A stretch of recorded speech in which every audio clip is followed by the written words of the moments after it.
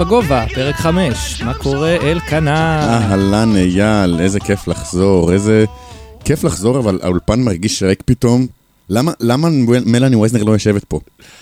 תכלס, איפה שמלאני וייזנר יושבת עכשיו, אתה מעדיף להיות הרבה יותר מלהיות פה. כן, אני מעדיף להיות בכל מקום שמלאני וייזנר נמצאת. זה נכון, היא מוסיפה הרבה אוויר וחלל. קיבלת תגובות מעניינות על הנוכחות שלה בפרק הקודם? קיבלתי המון תגובות, המון פידבקים מטורפים. אנשים כאילו באו אליי ואמרו לי, תקשיב, אתם הבאתם את מלאני וייזנר לאולפן, ודיברתם ועשיתם משהו. זה היה מדהים, והפרק היה מעניין, ואיך שהיא מדברת, ואיך שהיא מסבירה, ולראות פוקר מנקודת המבט שלה. אני התרגשתי מהתגובות. גם אני. האנגלית שלנו עברה מסך, פחות או יותר, שלי יותר משלך. שלך, כן.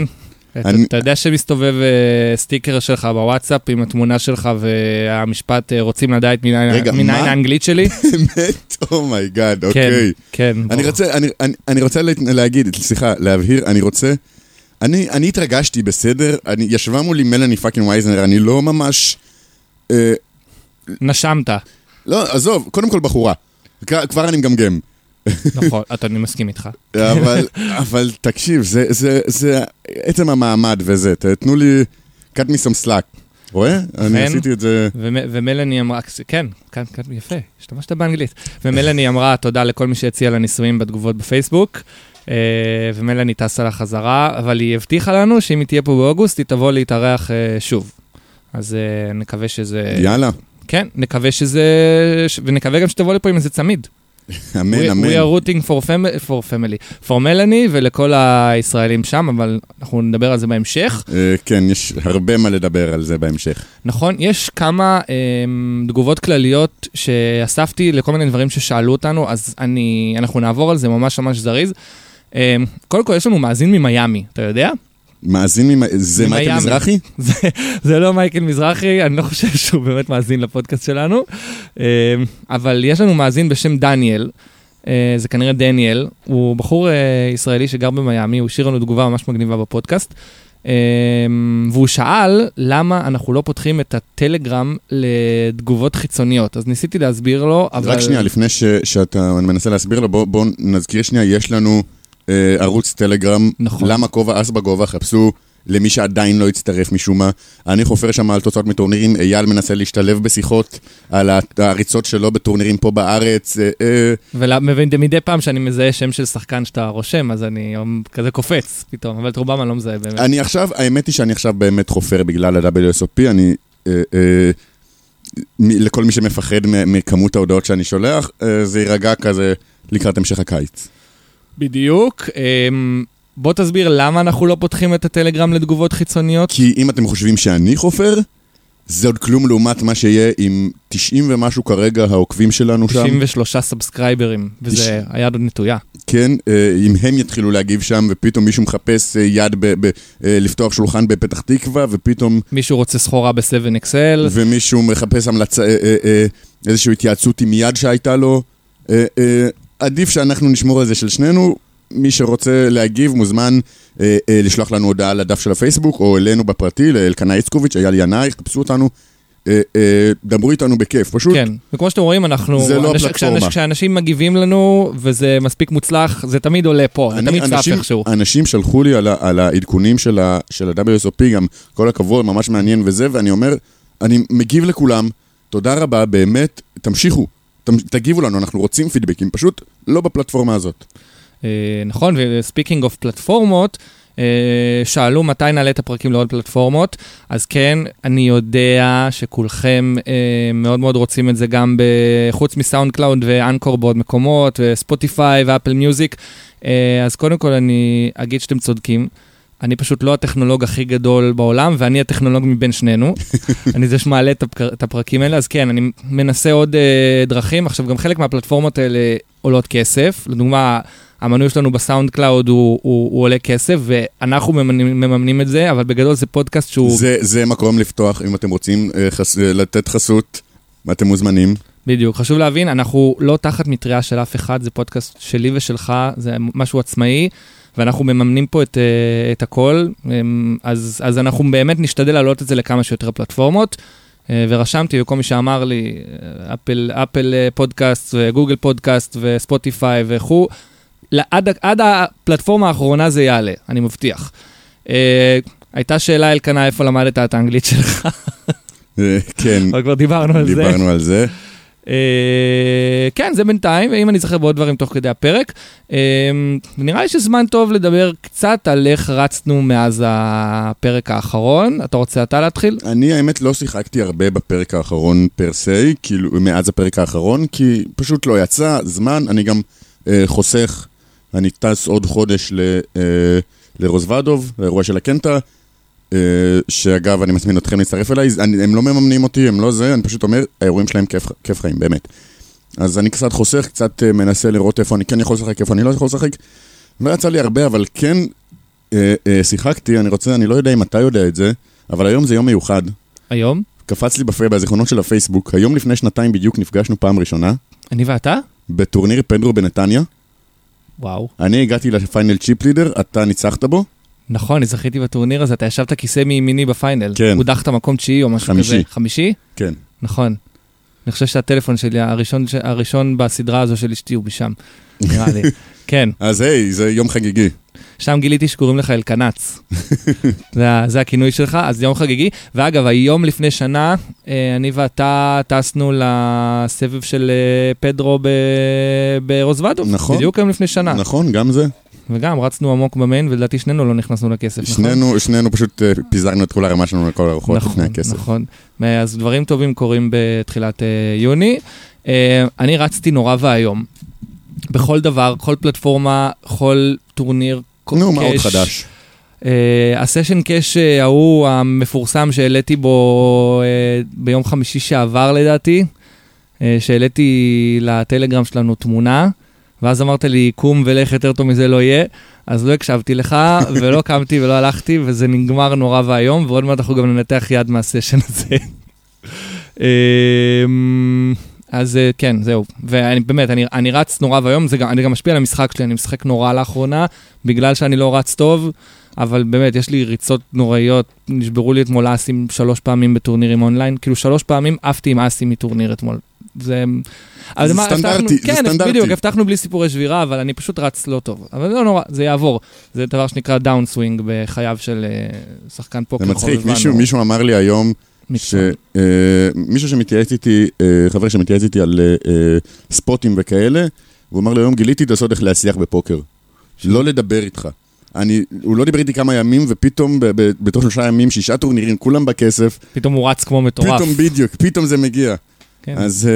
צריך לשנות את השם שלך לאלקנחס. בלתרתי זה במקום. טוב, מה? שנדבר על ספוט? בואו נדבר על ספוט. היה לך ספוט מהסשן הזה?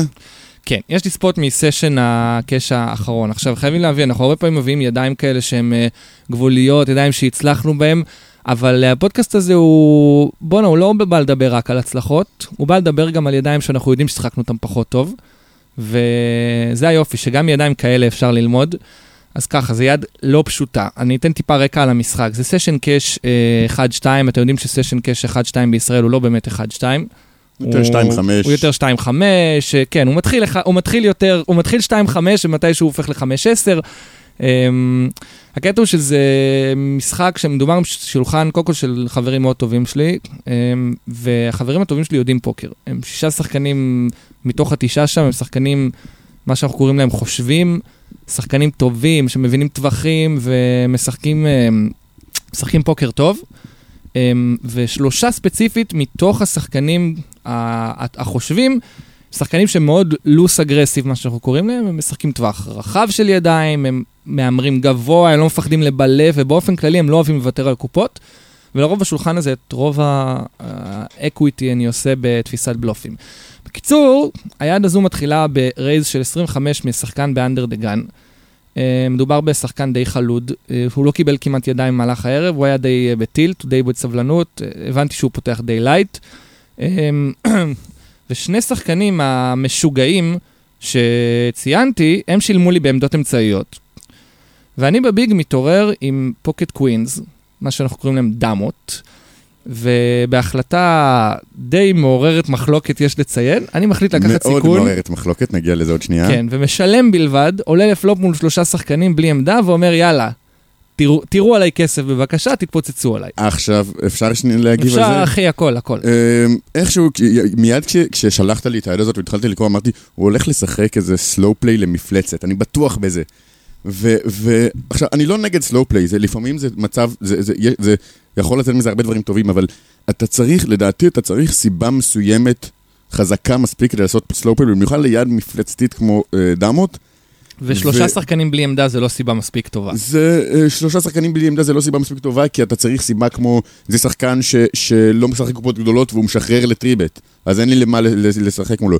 או זה שחקן שפשוט יורה, שהוא פשוט יורה בלי הבחנה על כל בורד, על כל זה, אז אני פשוט כן אחכה לו. אבל מול 3 שחקנים, בלי עמדה, די עמוקים, לדעתי אפשר, כאילו מה זה אפשר? חובה לעשות פה סקוויז, לשחק את הקופה הזאת בהדזאפ, אתה יודע הרי אם אתה רק משלם, בא קינג או בא אס, ואתה מתבאס על עצמך שלא הקפצת לפני הפלופ. אתה צודק, אבל אני איתך לגמרי, ואמרתי, כשאתה רץ לא טוב, אתה גם עושה החלטות לא נכונות, ואני מציע לכל מי באמת, לכל מי שרוצה לשפר את המשחק שלו, להקשיב ליד הזו ולדעת איך לא לשחק יד. עכשיו, הפלופ מגיע, דמה 4-3 ריינבואו. עכשיו, אתה יכול להתחיל את המשפט שאומר, פלופ חלום, בדרך כלל נגמר באסון. מגיע כריינבואו, ואני ממשיך בקו הרגוע ומצ'קצ'ק. מגיוני. כן, ומחכה שמישהו מהמשוגעים יאמר כדי שנקבל איזשהו value, ואיכשהו, פלא ופלא, הכל עובר בצ'ק. קראו אותך כמו ספר. כן, זה נורא ואיום. הם הסתכלו על אייל ואמרו, יש לו טופ סט. אגב, שאלה, אם מישהו היה מאמר, אתה היית רק משלם, נכון? בוודאי. אין פה מה לעשות צ'ק רייז. לא, אין פה צ'ק רייז, כי אז אני הכי פייס-אפ בעולם לדעתי. ממש לא, אף אחד לא חושב שיש לך דמות שרק שילמת עם דמות פרי-פלופ. מצד שני, אתה כן חוסם דמות שישלמו לך, ואתה לא רוצה להבריח את הבלופים שלהם. אז כן, אני מניח שאם באמת, כאילו, אם לקחת ליין פסיבי, אז בפלופ להמשיך את הליין הפסיבי. טרן, מגיע 6 יעלום, שהוא גם בעצם סוגר פה איזושהי קנטה, אם מישהו היה עם 2-5 או 5-7, וגם מביא ריצה לצבע. עכשיו אני החלטתי שטוב, די, חלס. 5-7, אגב, לא יודע אם כאילו... הוא כן בטווח של השחקנים האלה. יש סיכוי שהם מצ'קצ'קים אותו, לא תמיד, לא בתדירות נמוכה, וגם לא בתדירות גבוהה. אני מניח שבערך 50-40% מהפלופים עם 5-7, יש מצב, במיוחד השחקן שמדבר אחרון, יש מצב שהוא ירצה לראות קלף חינם. אוקיי. ככה, הטרן, האמת שהם אישרו לי להגיד את השמות שלהם. אחד מהשחקנים זה ויקטור קוגן, מי שלא מכיר אותו, שחקן ישראלי לא רע, שחקן מעולה, ואחד מהם זה אורי ישראל, חבר שלי שכבר הזכרתי אותו פה כמה פעמים. בכל מקרה, הטרן אמרנו 6 יעלום, מביא ריצה לצבע ולי נמאס, אני יוצא באימור של 55, אגב, השחקן שפתח, הוא מבחינתי באמת לא היה רלוונטי ליד, והוא באמת גם לא המשיך איתנו בהמשך. אני יוצא באימור של 55 לתוך קופה של 100, סייזינג לא נמוך, כי אני רוצה לגבות value ממי שלא ישחרר, ואני לא רוצה לתת אימור נמוך, שיעלו אותי עוד 3, שימשיכו איתי כל 3. לדעתי זה אפילו נמוך מדי. 55 לקופה של 100, זה כן כאילו להגיד להם תקנו, בואו תקנו את הצבע, כן, אבל תשמע, זה 50, אמרתי לך, הם שחקנים חושבים, הם כן חושבים על יחס קופה, הם צריכים פה ריצות די חזקות כדי לשלם, אנחנו כבר בטרן, הם צריכים לשלם פה אקוויטי די גדול. הייתי מעדיף ללכת ליותר כיוון ה-60-70, אבל בסדר 55. אני לא רואה פה גאצ'וטים משלמים אימור של 55 לתוך 100. אבל זוג 8, זוג 9, כל הזוגות הבינוניים... בסדר, ואלה זוגות שאני רוצה בפנים. נו, הם ישלמו לך. גם 60-70. נכון. בוא תגבה value. אוקיי, אבל שוב, זה הדעה שלי. אוקיי, אני איתך שגם יכול להיות שתהייתי בסייזינג, אבל זה הרגיש לי אימור שהוא מספיק גבוה. זה לא הטעות הכי גדולה שעשית ביד הזאת. בטח לאור הצ'קים שהלכו בפלופ, זה הרגיש, אתה יודע, שאף אחד לא מעוניין באמת בקופה. אנדרדגן מקפל, אמרנו, הוא באמת לא הרגיש לי רלוונטי, למרות שהוא זה שפתח את הקופה, וגם אורי, רשמתי אחד המשוגעים, אורי מקפל, שרתי מול ויקטור. והוא משלם. עכשיו, ריבר הגיע הקלף הכי גרוע בחבילה שיכול להגיע, הגיע 5 יעלום, הוא גם סגר ריצה לצבע. בקדור צבע. בקדור צבע, וגם בעצם יש לנו עכשיו 3, 4, 5 ו-6 על הלוח. אני בצ'ק, וויקטור יורה 155. 3, 4, 5, 6? כן. כן, נכון. אמרנו, פלופ, קווין 3, 4, טרן 6, ריבר 5. אני בצ'ק, וויקטור מאמר 155. על קופה של 210. על קופה של 210. ועכשיו אני רוצה להגיד נכנס לטנק, אבל אני לא נכנסתי לטנק, באמת, אני עשיתי משהו מאוד מאוד מהר. אתה די שילמת בצ'יפ. אני שילמתי כמעט בסנאפ. ואני לא אהבתי לשלם את זה. רגע, שנייה, לפני שנגיע למה יש לו, אני חושב שזה דווקא אחלה זמן כאילו לשלם בצ'יפ, כי אתה כשקשקת את הריבר, הבנת שאין לך פה ממה לגבות value. בהחלט. אבל כן, יש לך אחלה מה זה לתפוס את הבלופים? אתה גם מנצח חלק מהvalue שלו, דם החמש. כל הזוגות שלו, כל הזוגות שלו הוא מנצח. והשאלה אם הוא יאמר אותם, לא בטוח שהוא יאמר אותם על 3 לצבע, 4 לקנטה. אין לנו שזה 4 לקנטה לא ממש חזק, אתה לא מצפה שמישהו יהיה שם עם 7. נכון. אני לא מצפה שמישהו יהיה שם עם 7, אבל או עם 2. קודם כל גם, כשאתה צריך להסתכל שנייה מנקודת המבט של ויקטור על היד הזו, אני לא חזק כביכול ביד הזו, הליין שלי הוא היה ליין מאוד מאוד פסיבי. ודי ברור שלך אין את 7, אחרת היית מאמר את הריבר. נכון. אז הוא בא, וכמו שאני מכיר את ויקטור, זה שחקן שיודע לנצל את הספוטים האלה, שוב, הכירות שלי איתו, ולדעתי הוא כן ינסה לבלף אותך על הריבר הזה בדיוק. נכון, וגם כמות הפעמים שהוא בילף אותי בחיים שלי, היא לא נמוכה. אז יש לך מלא ידיים חלשות יותר שאתה תגיע איתם למצב הזה, אפילו חזקות מאוד שאתה תגיע איתם למצב הזה שהן חלשות מזה, טופ זוגות, סטים פחות טובים, אפילו כן את הנמוכה, אס 2 שהתחבר, זוג 2 שיצא משום מה בליד בטרן, זה כאילו, יש שם ידיים, כאילו, אני לא בקצה הטווח שלי, אבל אני גם לא נמוך בטווח. כן, אתה נמוכה, לדעתי אפילו יכול ללכת ל-value דק בריבר, אולי, אני לא בטוח, אם אתה חושב שזה שחקן שלא מסוגל לשחרר את האוברפר, נכון. את הזוג שלו, או את הזוגות, לא יודע, כאילו, שוב, האם הוא יגיע לשם עם 6-4, כאילו אין פה ממש אוברפר, כי אין לו קינגים ואסים בטווח, כי הוא פשוט אוברפר לקלפים הנמוכים, כן, אבל אם אתה חושב שהוא יישאר שם, אתה שוב, אולי כן לצ'ק גם אם כן אתה נמוכה. אבל כשיש לך סט ואתה הולך לצ'ק, אתה לדעתי חייב לשלם, ואני אנחש שזה מה שעשיתי. לא, אני אנחש שהיה לו את 7. היה לו 6-7 אופסוט, 7 היה, נראה לי שה7 היה יעלום, היה לו 6-7 אופסוט. I should have known better, כמו שאומרים. האמת שאין לי יותר, אני רציתי להקריא את היד הזו באמת כי אני בטוח שיש לנו לא מעט מאזינים שלפעמים עושים את המהלכים האלה של slow play, וזה, כמו שאלקנה אמר, זה סבבה לעשות את זה, אבל בטח לא בלי עמדה מול 3 שחקנים. לא, לפעמים אפילו גם, זה טוב לעשות את זה בלי עמדה מול 3 שחקנים. העניין הוא שאתה לא צריך סיבות נגד לא לעשות slow play, אתה צריך סיבות בעד לעשות slow play. אתה צריך לזהות את המצב שבו לא כדאי לך, אם אתה שחקן שאף פעם לא מתרבט לפני הפלופ, אף פעם בחיים לא מתרבט לפני הפלופ, אז תעשה slow play, כי אז מאוד קשה לשים אותי על היד הזו. בדיוק, כי אז ברגע שכן תעשה, שתקפיץ, אז כבר כולם ידעו מה יש לך. אז יש מצבים שבהם צריך לעשות איזשהו slow play, איזשהו להתחבא, לנסות לתפוס, לנסות לטמון מלכודת, אבל רוב הזמן זה לא דבר, ואני זוכר שהייתה יד שדיברנו עליה לפני כמה פרקים, שבה אתה רק שילמת מהשמאל עם אס דמה. נכון. וזה מרגיש לי כאילו יש לך נטייה, כאילו באמת, זה לדעתי זה... שם זה היה ספוט אחר, כי היה מדובר בשחקן, אני מזכיר לך שאמרנו שהיה מאוד אקסטרה טייט. ואני עדיין לא אהבתי את התשלום, אז שוב, לדעתי יש לך כאילו נטייה לשחק קופות קטנות יותר. אני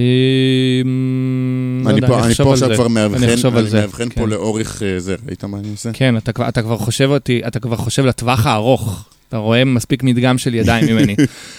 כן, שילמתי, יצאתי כבש, הפסדתי בסשן הזה. וכשהראית את הדמות? כן, בוודאי שהראיתי. ומה הם אמרו?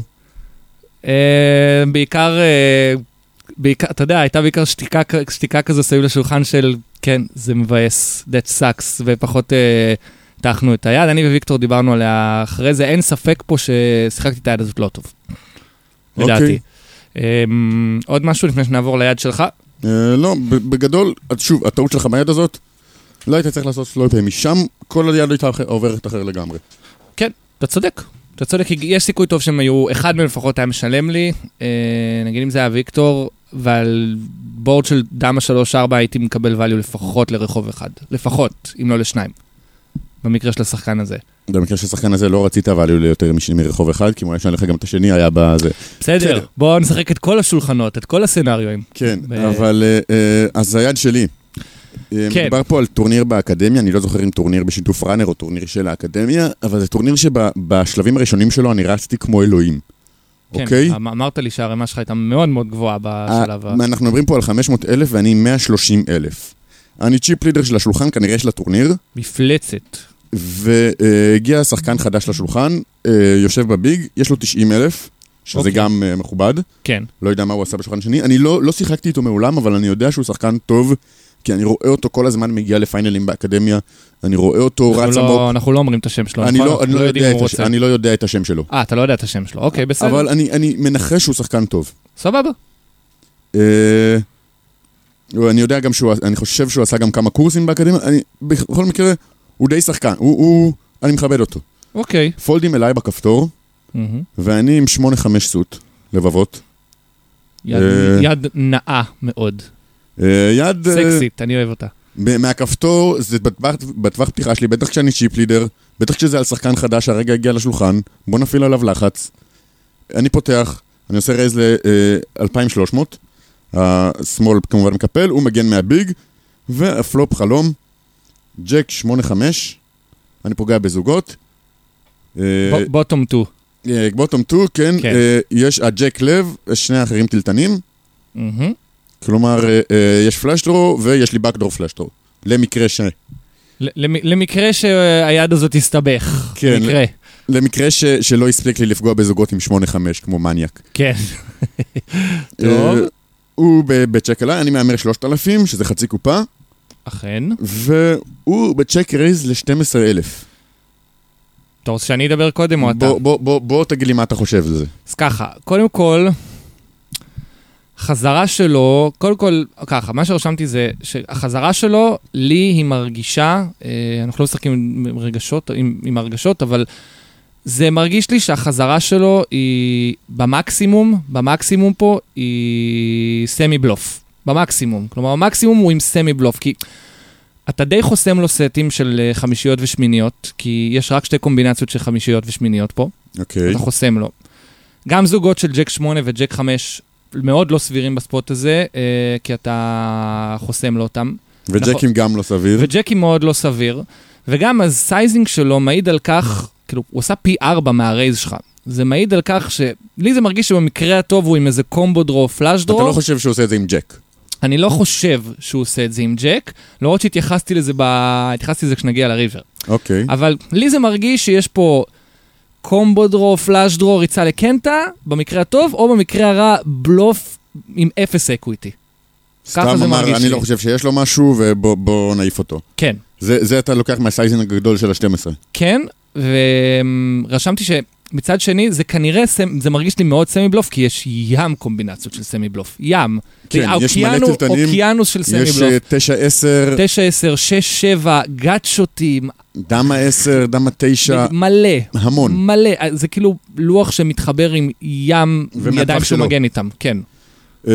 אז אני חושב שאם ורגע, עוד משהו, והוא מניח שיש פה סיכוי סביר מאוד שאתה לא פגעת בלוח הזה. בדיוק. לוח שלא מתחבר בכלל, לא מתחבר טוב עם הטווח שלך. זה גם מה שאני חושב, אז אני מחליט לשלם, אני חושב שאם הסייזינג שלו היה יותר קטן, אולי אפילו הייתי הולך לטריבט, אבל אני משלם, יש לי יופי של יד לתפוס את הבלופים. אם אתה חוזר על החזרה שלו, אני לא רואה אותו, אתה כנראה נותן לו יחס קופה לא רע לשלם אחרי הרייזים שלו. אני כנראה חוזר לו יותר מ-27. בדיוק, אמרתי, עם כמעט מין רייז, ואז הוא מקבל אחלה יחס אם יש לו דרוז. כן. מקבל אחלה יחס. ואין לי סתם למה להגדיל את הקופה, כאילו אני רוצה להגדיל את הקופה כדי להפעיל עליו לחץ, מצד שני, קודם אני רוצה להיות בטוח שיש לי את הטובה ביותר. כן, ויש המון קלפים שיכולים להגיע בטרן, שיכולים לפגוע בך, אז אתה לא רוצה להגדיל את הקופה סתם. ואחד מהם בדיוק מגיע בטרן.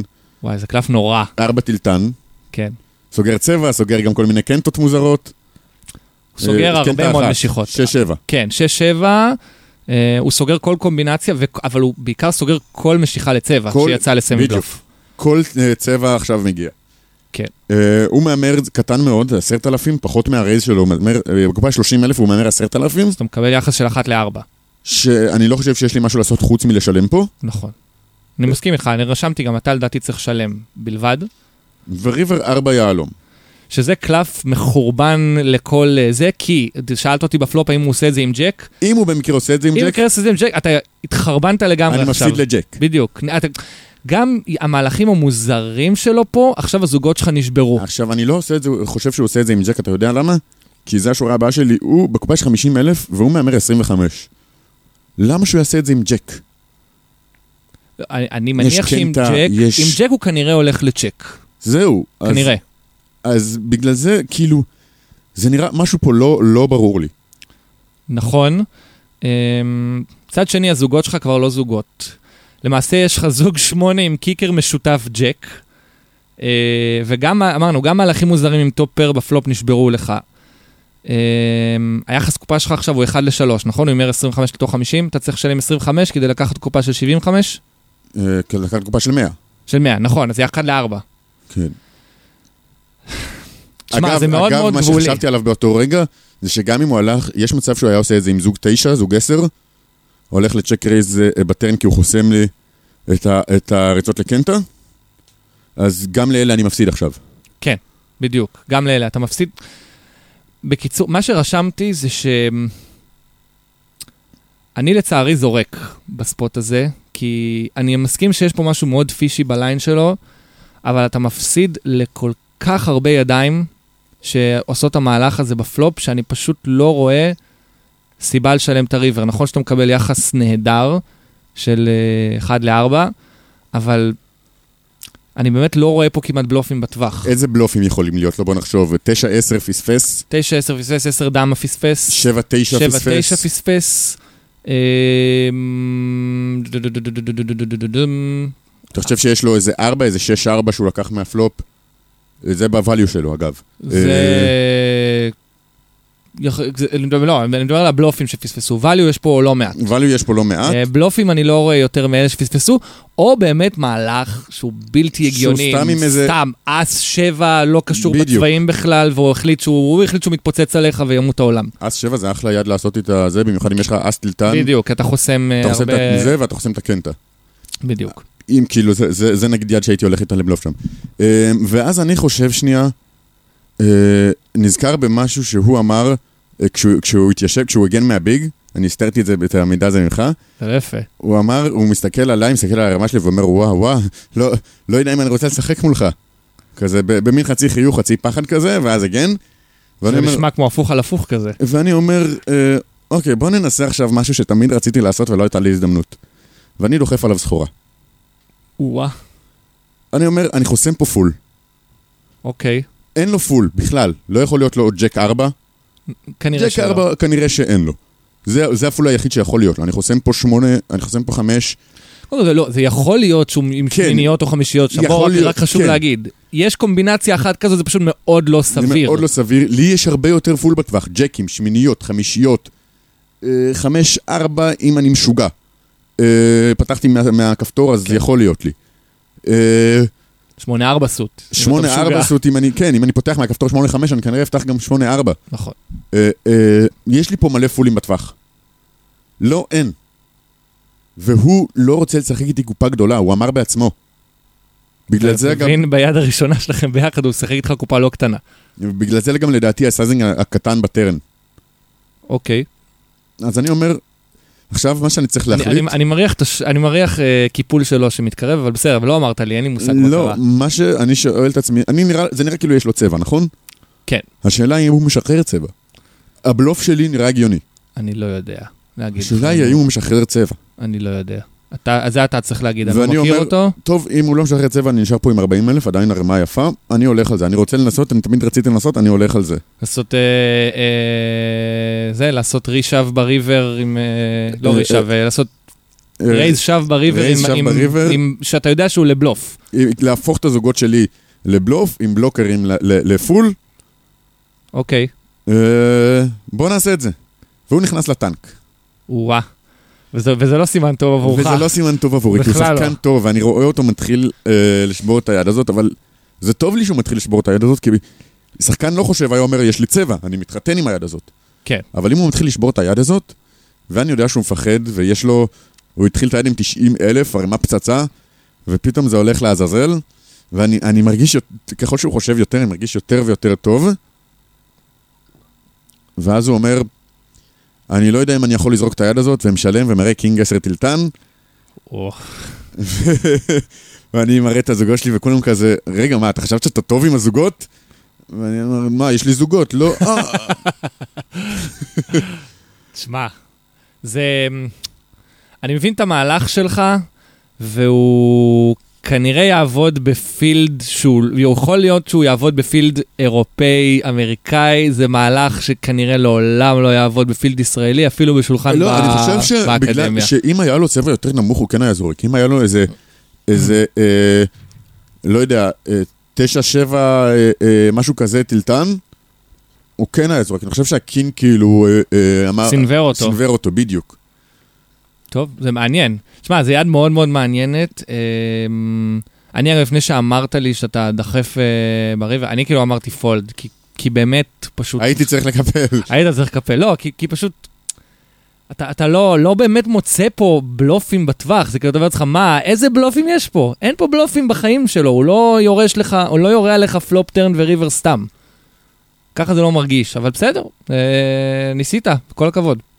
כן, ניסיתי. טוב, עד כאן, הפינה של קבל ספוט.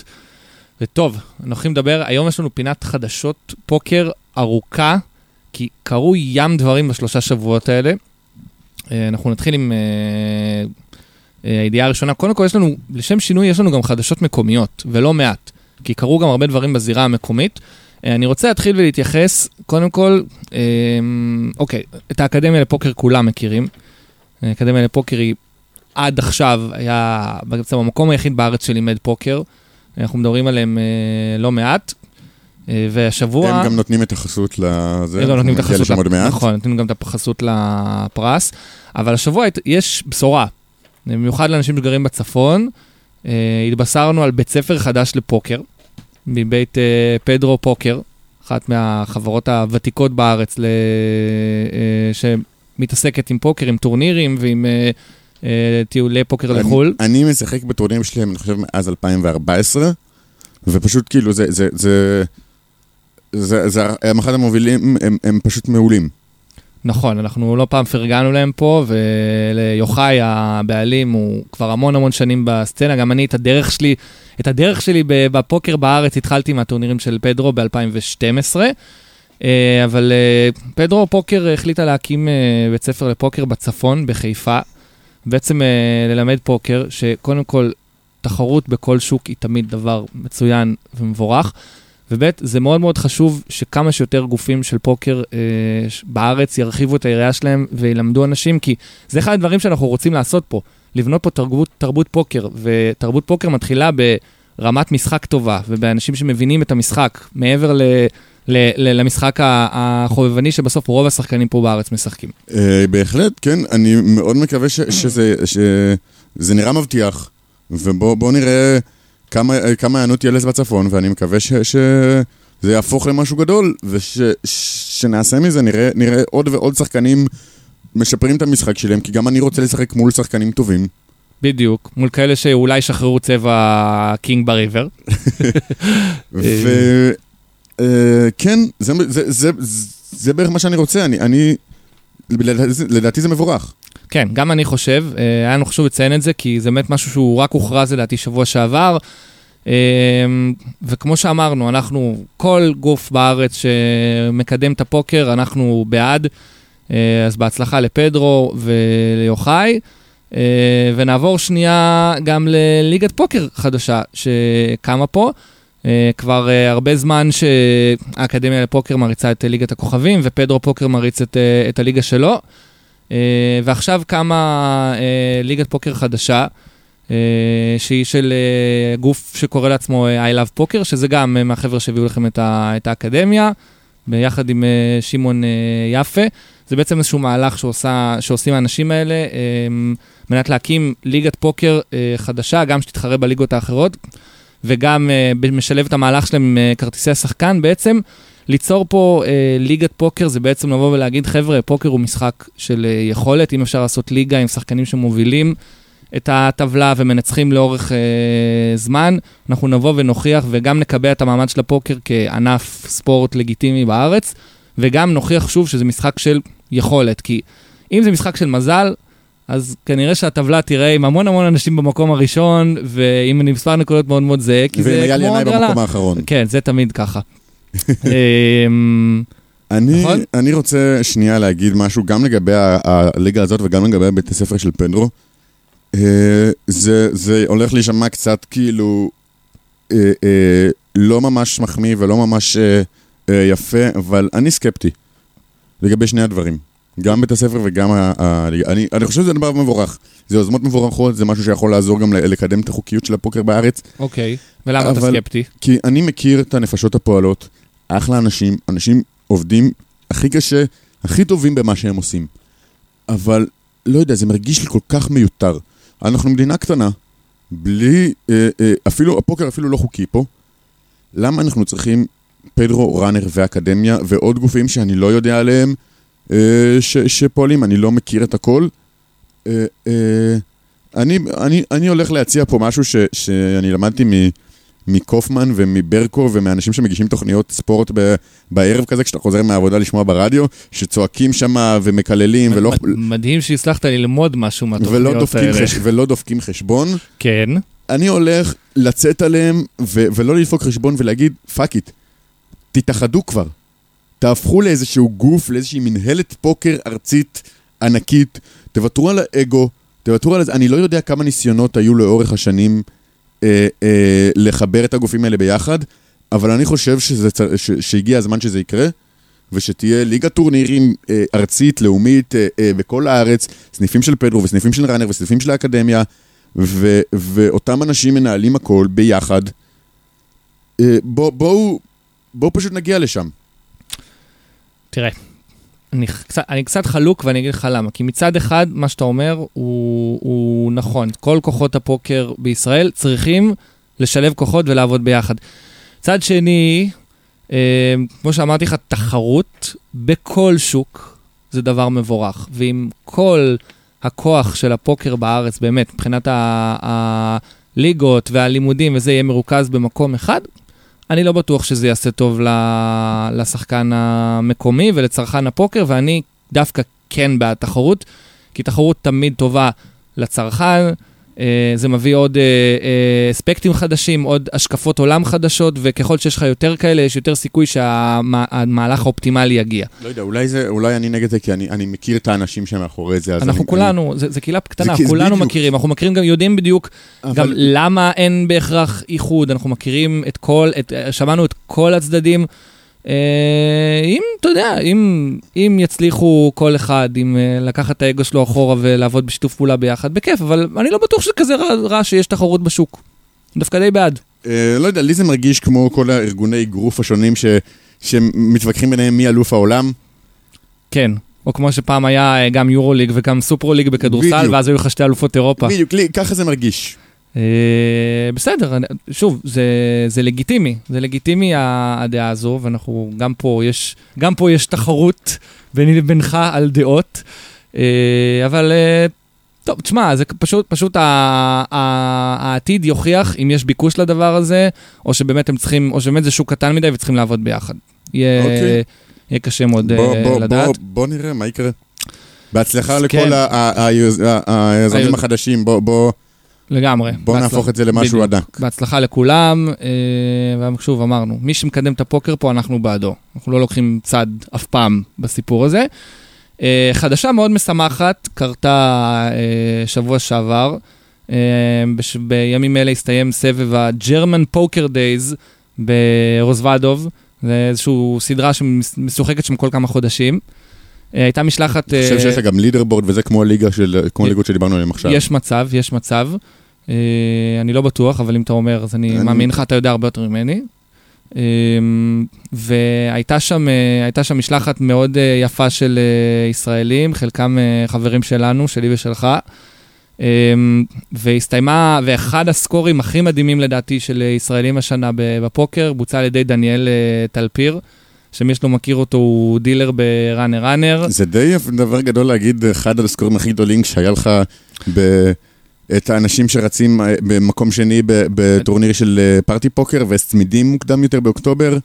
זה אחד מהסקורים, תשמע, זה זכייה של שחקן בטורניר שהוא כמעט 1,000 כניסות, לקח לא מעט כסף, כולל כרטיס למיין איבנט ברוזבדוב. כן, זה אחד הסקורים הגדולים השנה, נכון? זה לא שם בצד את כל האחרים שעשו אחלה ריצות גם הם. אני כן אומר, זה הישג מדהים, וזה הופך את זה לעוד יותר מגניב, כי אנחנו מכירים את הבן אדם. נכון. ולראות אותו כזה חוזר מחול עם סקור, וזה כזה, זה הרבה דחקות והרבה זה, ומברוק ענק. היית צריך לראות את הקבוצת וואטסאפ של החברים שלי, שהם דיווחו משם ושלחו סרטונים. זה 4 בבוקר, אנשים צורכים בבית פה בארץ וצורכים שם, זה היה ממש ממש מרגש. מברוק דניאל. אני דיברתי היום עם דניאל, שאלתי אותו כמה שאלות, היינו אומרים שעשיתי איתו ראיון, אבל בוא, הפודקאסט הזה פתוח לכולם, אז אני הקלטתי איתו בוואטסאפ, ועכשיו אני אשאל את השאלות, ונדביק בעריכה את התשובות שלו, ואז יראה כאילו ראיינו אותו בטלפון עכשיו, כי טכנולוגית אין לי מושג איך לעלות אותו בטלפון. אז דניאל, ספר בכללי על החוויה, כמה קשה היה הפילד, כמה זה היה ריצה מדהימה שלך, וכמה יכולת פוקר. וואו, החוויה עצמה הייתה משהו מטורף. הרבה עליות ומורדות, הרבה התרגשויות. משהו שאי אפשר כל כך לתאר אותו, כי במהלך המשחק אתה לא באמת מבין מה קורה לך, אתה פשוט נכנס לתוך זה ולא מצליח לחשוב על כלום.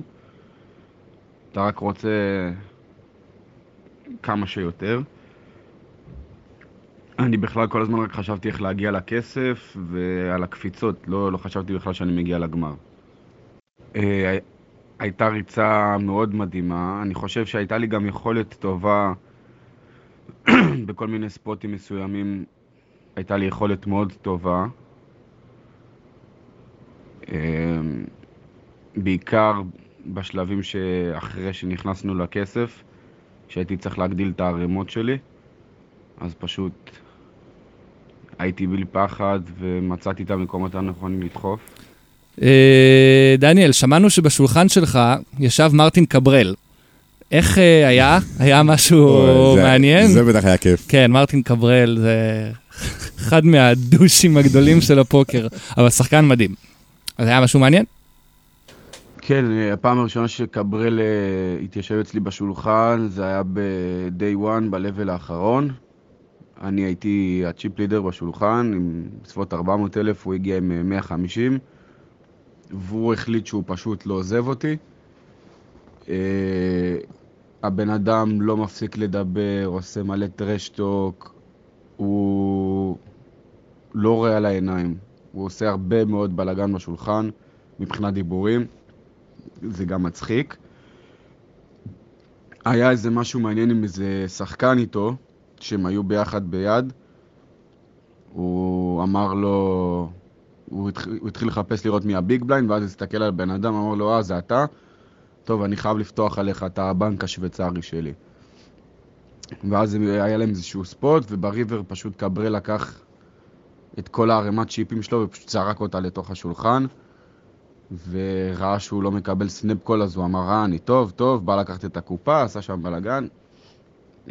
גם לי הייתה איתו יד, לא כזאת מעניינת, כי לא הוצאתי ממנו הרבה value, אבל תפסתי עליו פול, פשוט בריבר שבאתי לתת אימור, הוא פשוט תעיף את היד למק. וזהו, בן אדם גאון פוקר, אבל הוא מדבר הרבה. ותגיד, מתי ידעת שאתה מדביק את הטורניר? אני חושב שידעתי שאני מדביק את הטורניר שהיינו 3, אחרי שסיימנו את הדיל, שירד ממני הלחץ של הזכייה, של הכסף. אז כבר ידעתי שאני הולך. אמרתי שאין מצב שהבן אדם באדזאפ לוקח אותי. איך שהגענו לאדזאפ, פשוט הפעלתי עליו לחץ בלי סוף. פשוט כל יד דחפתי לו אולין. כל יד שהייתה לי נראית לנכון דחפתי לו אולין. עד שזה פשוט נגמר. טוב, שאלה אחרונה, איך מתכוננים למיין איבנט באוקטובר, ומה הציפיות שלך מעצמך לטורניר הזה? אני אזכיר, או אבשר למי שלא יודע, דניאל זכה כחלק מהפרס בכרטיס ל-WSOP Europe מיין איבנט, שהתקיים באוקטובר הקרוב ברוזבדוב, זה כרטיס בשווי 10,300 יורו. ג'ק סינקלר לקח את האירוע השנה שעברה, שבמקרה גם לפני כמה שנים סיים אחד המקומות הגבוהים במיין איבנט בווגאס. לא, זה טורניר שלקחו אותו ג'ון ג'ואנדה ופיל אלמוט וכמה מהשחקנים הטובים בעולם, ואדריאן מטאוס. כן, זה טורניר מפגר כאילו. כן. באים שחקנים מהמובילים בעולם לשחק אותו. אז נשמח לשמוע. ולמיין איבנט באוקטובר, אני כנראה אקח איזשהו קורס באקדמיה, בשביל לעבוד עוד יותר על המשחק שלי.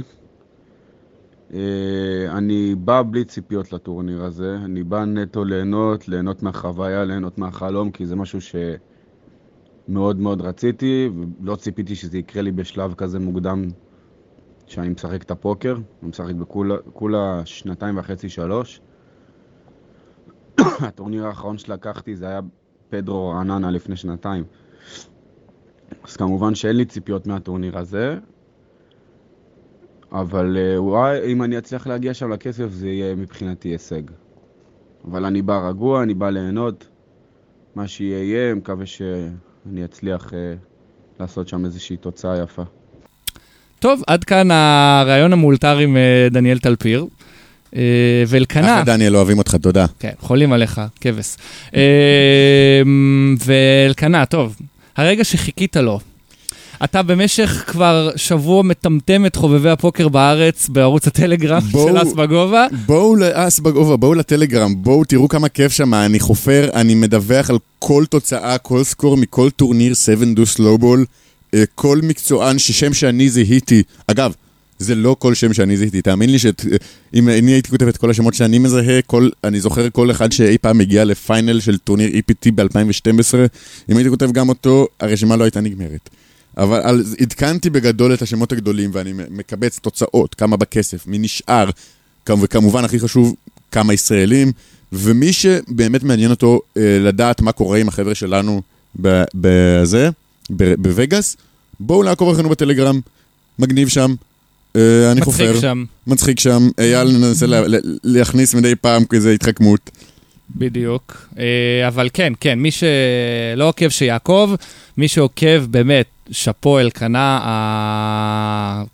כמות מידע שאתה מסוגל להכיל בנושא הזה שנקרא פוקר היא מדהימה.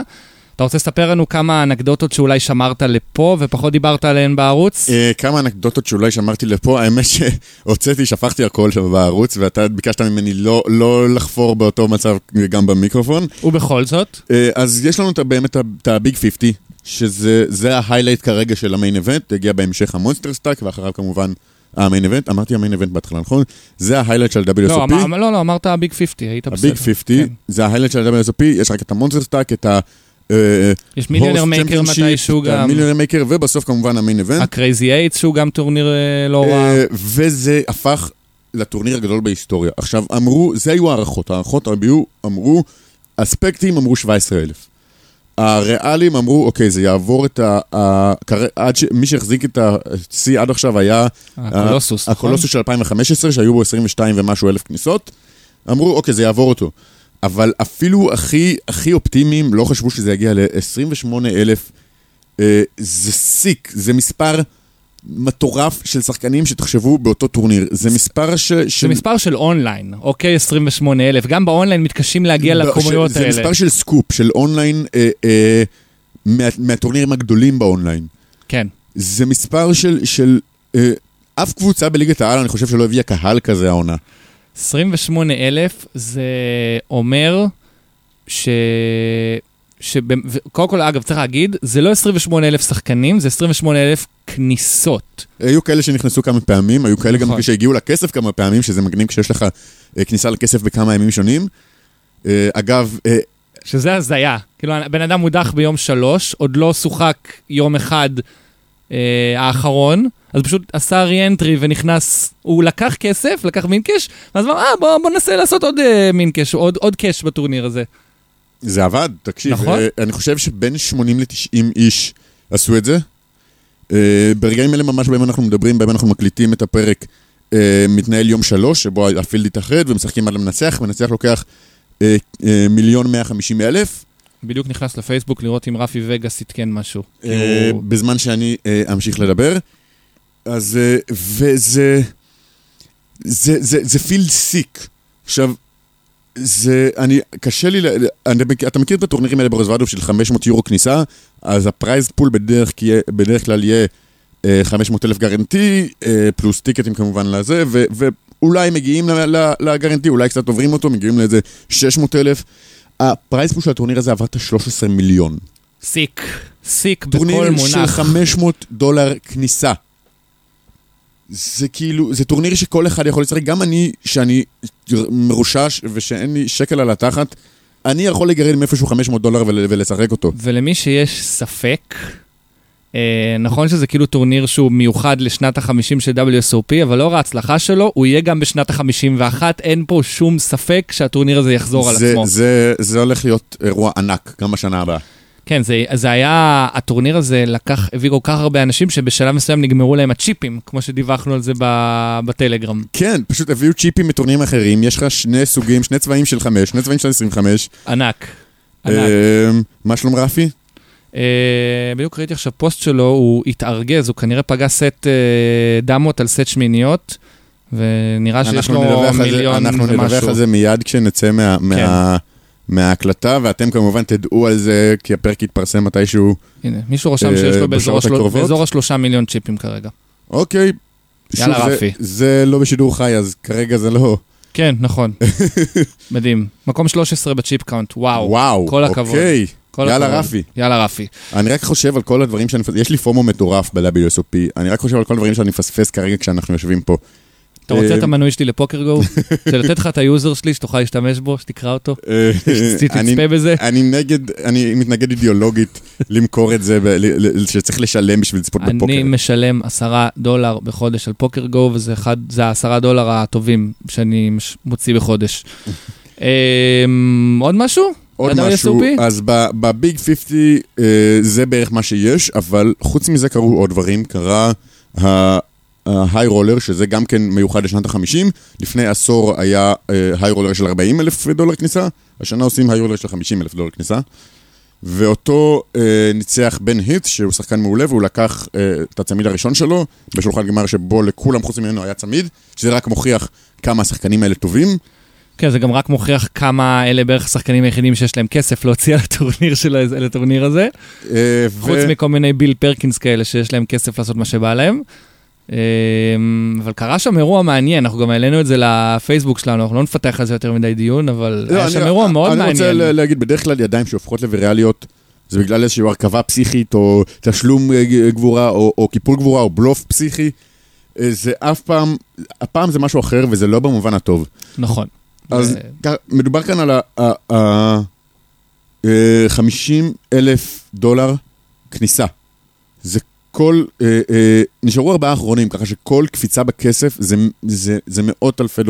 כן, פה ספציפית הספוט הזה, זה היה $200,000 או $220,000 פי ג'אמפ. פי ג'אמפ, בדיוק.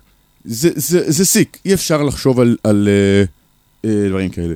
וגם לדימיטרי יורוסוב וגם לסם סוברל, יש בערך 25 בליינדים, והיד מתחילה כשסם סוברל פותח מהאנדר דה גן, שזה קאט אוף כן, אנחנו 4 שחקנים נשארנו. הוא פותח עם ג'ק 9 עלה, ודימיטרי יורוסוב דוחף את כל הרמה שלו עם אס 10 יעלומים, סטנדרטי לחלוטין. לקי צ'וי מקפל. לקי צ'וי בשמאל מקפל, ובן היט מתעורר בביג עם אס דמה לבבות.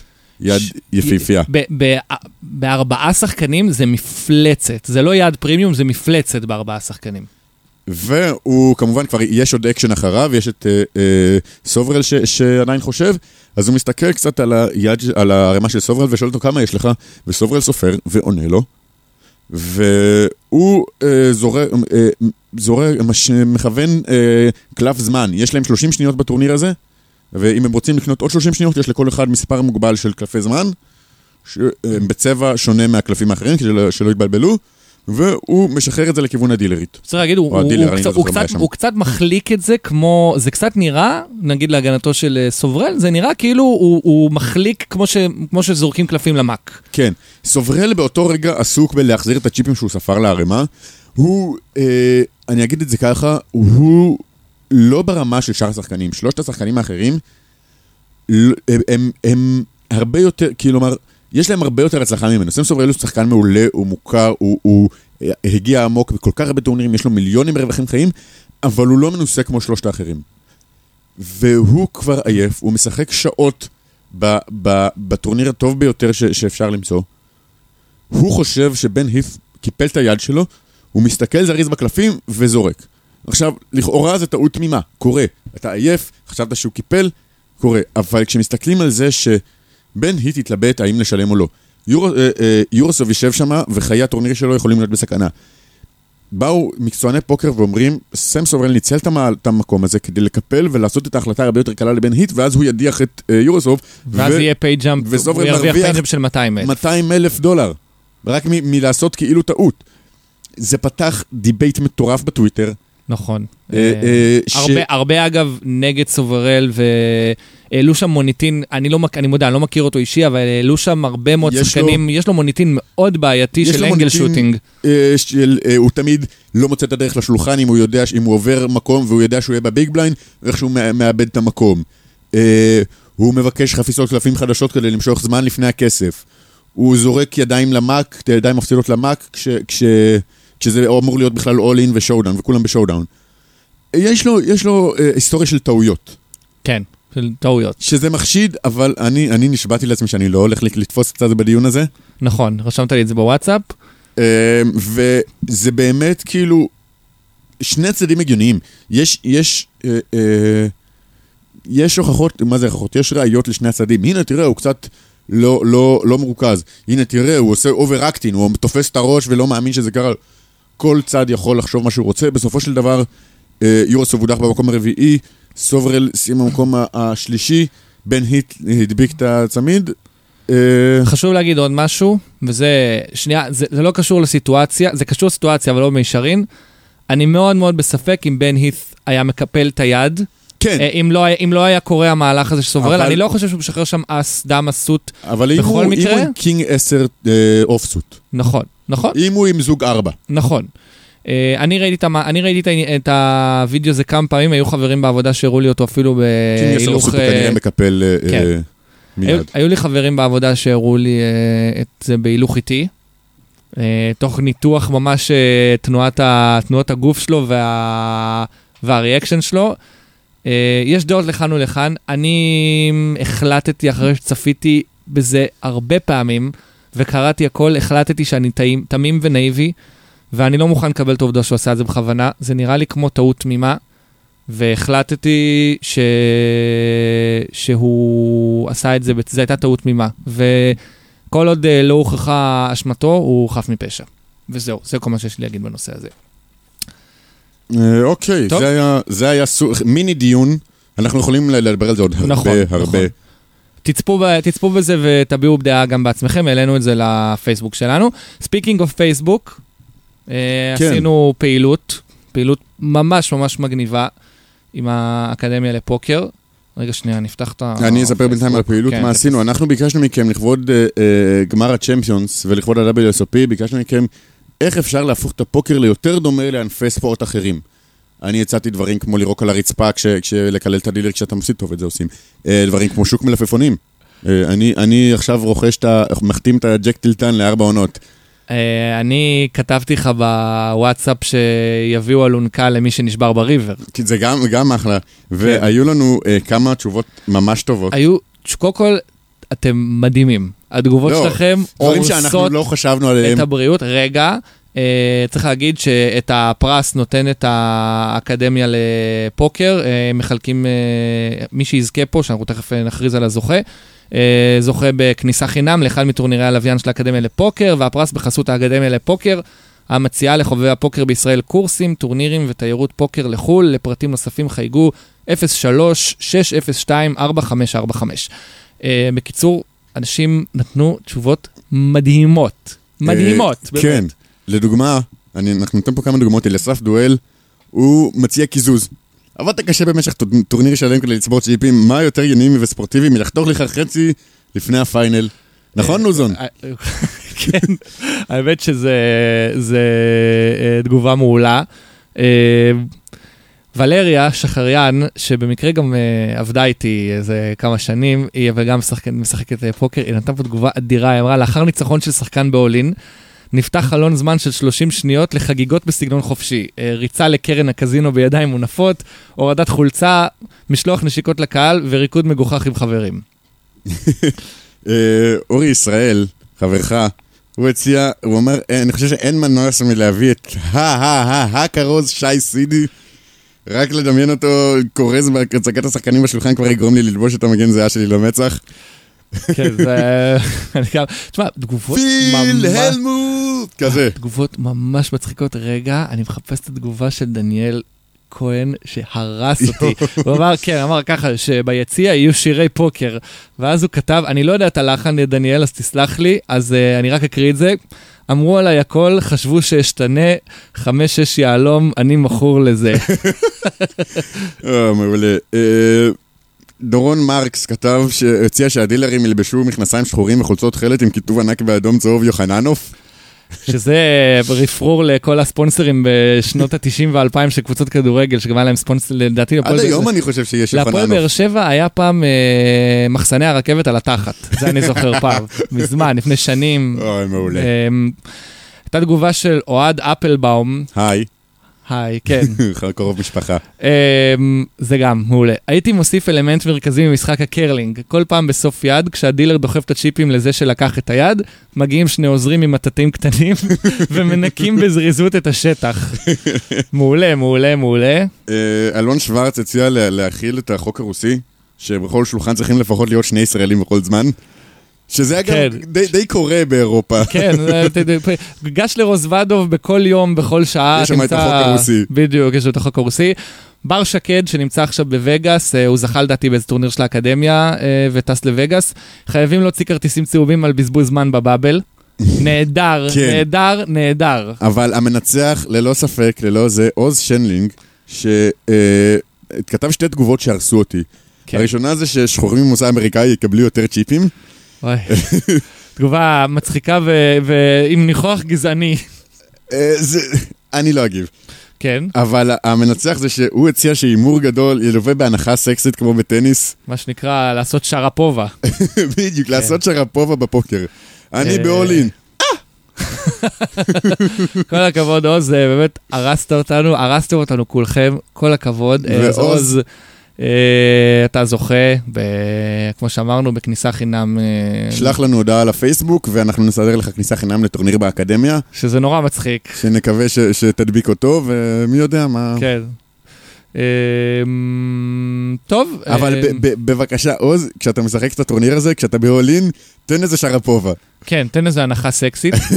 וואי, אני רציתי להגיד משהו חשוב. חבר'ה, כמו שאלקנה אמר, בחודש יולי אלקנה הולך לשחק ברוזבדוב. ייתכן, שאולי יקרה שאלקנה במקרה ישחק בשולחן המצולם. אז אם מישהו מהאנשים פה יכול לדבר איתנו על... מה זאת אומרת אולי? אני אגיע לפיינל. אני אדביק את הטורניר, אני אשחק בשולחן המצולם. בוא אחי, אתה תשחק בקש 1-3 במצולם, בוא, על מי אתה עובד. אבל אם מישהו מכם מייצר פדים כאלה, כמו של פוקר סטארס, 888 כאלה שמדביקים על החולצה, צרו איתנו קשר. זה סופר מגניב. אנחנו מאוד נשמח שאלקנה יישב עם פד של אס בגובה, על החולצה שלו ברוזבדוב. מאוד נשמח. אגב, אם כבר דיברת על זה שאני טס, אני גם אומר עוד בקשה, אני מודיע לכם חבר'ה, אני מוכר אקשן. יעידו עליי אנשים שמכירים אותי, אני משחק יותר טוב על כסף של אחרים. אז תפנו אליי, דברו איתי, אני מוכר אקשן, בואו תנסו, תהיו חלק מהחוויה. פעם מישהו הציע לאלקנה בספה ברוזבדוב, נכון? כניסה מלאה תמורת 80% מהרווחים, והדבקת את הטורניר או משהו כזה, נכון? לא, נכנסתי לכסף, אבל משם, כאילו מהכסף שהרווחתי שם, נכנסתי לסטלייט, מהסטלייט נכנסתי לטורניר אחר, בטורניר אחר סגרתי עסקה ב4 האחרונים, אני יכול לספר את הסיפור המלא אם אתם רוצים, אני אוהב לספר אותו. זה היה ג'וני שהציע, נכון? כן, זה היה ג'וני. ג'וני. בזכות ג'וני אני פה. ג'וני בכור, הגבר. טוב, מה אתה אומר על דברים שמעצבנים אותנו בשולחן פוקר? זה דיון שאנחנו כבר איזה 3 פרקים רוצים לעשות אותו ולא עושים אותו. יש לנו זמן? מה אתה אומר, נדחה אותו עוד פעם? אני די בטוח שבפעם הבאה אנחנו עדיין, ה-WSP עדיין ימשיך, אבל לא נראה לי שנדבר עליו כל כך הרבה כמו הפעם. טוב, אז את דברים שמעצבנים אותנו בשולחן. מבטיח לך אבל בפעם הבאה, מבטיח אנחנו מדברים על זה. ספוילר, אתם תמצאו את עצמכם ברשימה הזו בוודאות. בוודאות. כולכם מעצבנים אותנו. בדיוק, בדיוק. אייל, אתה מעצבן אותי. אני לפעמים מעצבן את עצמי בשולחן עם התגובות שלי. פרק הבא, דברים שמעצבנים אותנו. זה יהיה בסוף מסוג הטופיקים האלה, שאנחנו בסוף נצבור רשימה, ובסוף יהיה פרק שלם, אנחנו לא נקריא אותה לעולם, בסוף יהיה פרק שלם על זה. טוב, תשמע, אחלה זמן נראה לי לסיים את פרק 5.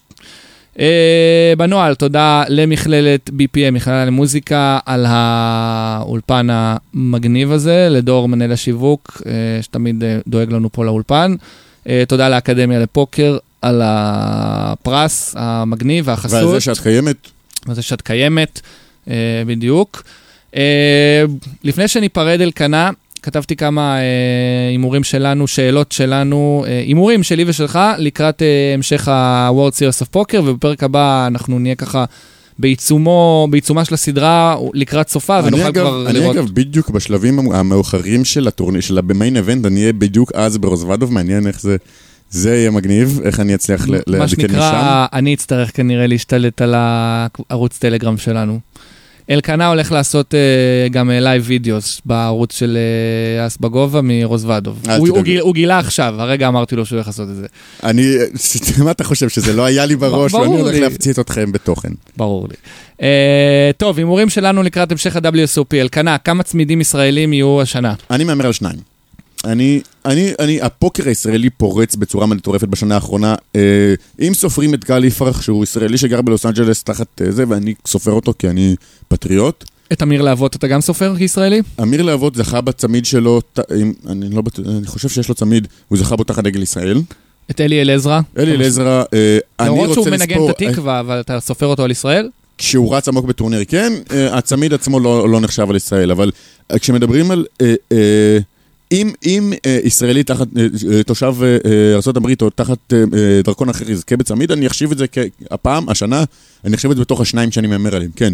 וגם שנה שעברה וגם לפני שנתיים, ישראלים הביאו 2 צמידים, אני מצפה לעקביות גם השנה. שנה שעברה זה היו תימור מרגולין וגל.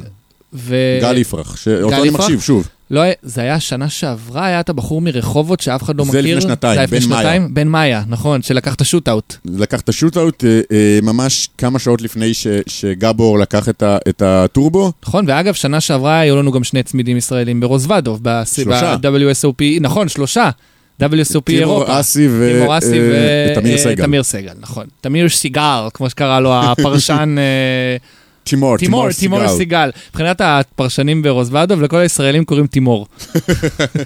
או אשי מושי. טוב, אני מאמר על צמיד אחד השנה, אני יותר צנוע, אני גם חושב ששנה שעברה הייתה היוצא מן הכלל שלא מעיד על כלל, אני מאוד מעריך את השחקני פוקר שלנו, אבל בוא, הפילדים השנה הרבה יותר גדולים גם. הכמות שחקנים הישראלים, האחוז שלהם מהפילד שם הוא לא גבוה, ואנחנו לא אמורים לחזור עם 3 צמידים. כרגע, אגב, את יום 3, אפרופו שחקנים ישראלים, את יום 3 של הביג 50 התחיל בדיוק 1% של ישראלים, 16 ישראלים מתוך 1,600 כניסות, מתוך 1,600 שחקנים שהתחילו את היום, שזה מרשים בעיניי, כי אנחנו לא מהווים שם 1% מהפילדים. ברור, אנחנו פחות בוודאות. אבל אני כן חושב שיהיו עוד כמה ריצות עמוקות של ישראלים, אולי אפילו איזה פיינל. אני בונה על אלון אלדר ואייל פלק, שהולכים לשחק ביחד טורניר טאגטים. ואני מדובר בשני חבר'ה סופר מוכשרים. אלון אלדר הוא חבר של הפודקאסט ויש לו אחלה בלוג, ולוג, כאילו לא ולוג קבוע ביוטיוב, נגיד כמו ברד אורן וכאלה, והוא מעלה מלא סרטונים לפייסבוק של תוכן פוקר ופוסטים, תעקבו אחריו. ואייל פרקן הגיע שני באליפות ישראל האחרונה. נכון. שחקן מעולה, בחור מקסים. הם הולכים לשחק ביחד, אני הבנתי שהם חברי ילדות או משהו כזה, תקנו אותי אם אני טועה, ואני מאחל להם המון בהצלחה, ומאמין שהם יכולים ללכת על סוף. ואנחנו לגמרי בעד, ויאללה, קדימה. לאיזה מקום יגיע הישראלי שירוץ הכי עמוק במיין איבנט? שנה שעברה זה היה ברקוביצ'י? ברקוביצ'י מקום 13, כן. נכון? שזה פעם שנייה בשלוש שנים שהוא ה-last Israeli standing. כן, ולפני כמה שנים היה את עופר צבי שטרן שהגיע מקום 5, ובין לבין, אני חושב באותה שנה גם גבור עשה ריצה טובה, ובין לבין, אני חושב שעד ברקוביצ'י שנה שעברה לא היו כאלה ריצות עמוקות בשנים האחרונות במיין. יש לנו ישראלי ביום 6, אני חושב, קבוע כבר כמה שנים ברצף. כן. אני לא בטוח לגבי זה. אבל אני אומר, במאייה, ב-50 הראשונים, כבר הרבה זמן, כאילו ארי ברקוביצ'י, ולפני זה היה שטרן, נכון? אני לא חושב שהיה. אז מי יגיע? עד איזה מקום? אני מקווה שראשון, אבל אני מאוד אתאכזב אם לא יהיה יום 6 הפעם, ואני מקווה שבוא נגיע ליום 7 ומעלה.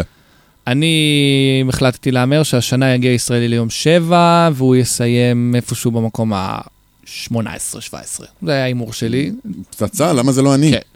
כן, תכלס. למה זה לא אתה? אתה גם תהיה שם, יום מן הימים, עם הפד של בגובה.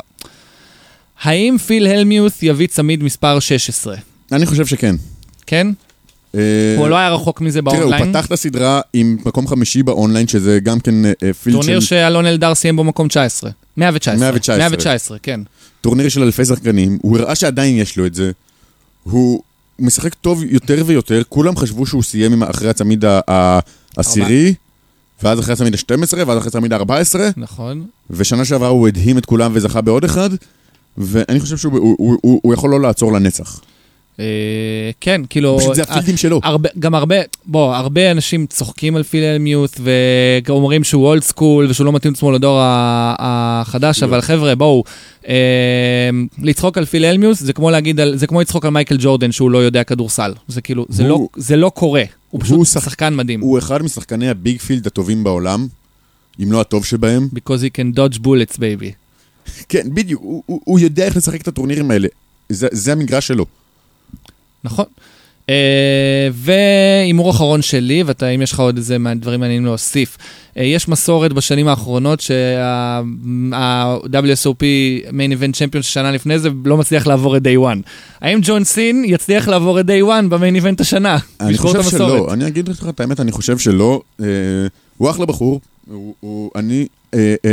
הוא הגיע, הוא אלוף העולם. בוא'נה, הוא שחקן מעולה. וזו הייתה הריצה עמוקה מאוד השנייה שלו בתוך 3 שנים, הוא גם 3 שנים לפני זה הוא סיים מקום 11. זה מדהים. אני אישית לא אוהב את הסגנון משחק שלו, אני ראיתי אותו בלייב את דבק מאז הזכייה לאורך השנה האחרונה, ראיתי אותו כמה פעמים. הוא גם גידל שיער מגוחך. הוא נראה כאילו לא ישן. כן. אבל אני, גם בפיינל שראיתי, לא אהבתי את סגנון המשחק שלו. אני יותר הייתי בעד טוני מיילס. ששיחק מעולה. המשוגע. שחקן מעולה ומשוגע. וג'ון סין לדעתי, בשביל שהוא יעשה עוד ריצה עמוקה, הוא צריך שמשהו מיוחד יקרה, אני לא יודע, כאילו, כי הוא עשה הרי 2 ריצות עמוקות כמעט back to back, אבל לא יודע, זה מרגיש כאילו הוא לא יצליח לחזור את זה הפעם. כן, וגם הרבה שנים לא ראינו מישהו עושה 3 ריצות עמוקות back to back, ראינו את קני הלארט עושה back to back ריצות עמוקות, ראינו את מרק ניואוס, אני לא זוכר את אף אחד מהם ממשיך גם לשנה שלישית. אנטואן סאוט הגיע לפיינל... אמרתי קני הלארט, התכוונתי למייקל רואן כמובן. אנטואן סאוט הגיע לפיינל ב-2009, ב-2013 הוא עשה עוד ריצה עמוקה, וב-16-17... כן, אני מדבר על back to back, גם ג'ו קאדה עשה... 16 סיים גם כן מקום, הגיע לידי 7, וב-17 הגיע לשולחן הגמר. אז יש כאילו המשכיות. כן. גם כן אגב, אחד שחקני הביג פילד הטובים בעולם. כן, אנטואן סאוט. היה לו לפני 2 קיפול מדהים לג'ק סינקלר. נכון? קיפול מדהים לג'ק סינקלר. פול על פול, אם אני רוצה. פול על קנטה נאץ, לדעתי. אם אני זוכר נכון. טוב, יש לך עוד איזה אימורים? לא, פחות או יותר זה בגדול. טוב, אז... תראה מה זה, כבר הבחנו את התודות. אני לא יודע אם יש אנשים שעוצרים אחרי התודות וכזה, אוקיי, הם סיימו, אבל אנחנו נדבר פה. בדיוק. סבבה, אז יאללה, עד הפעם הבאה. תרוצו טוב, גם בשולחנות, גם בחיים. יאללה ביי. יאללה ביי.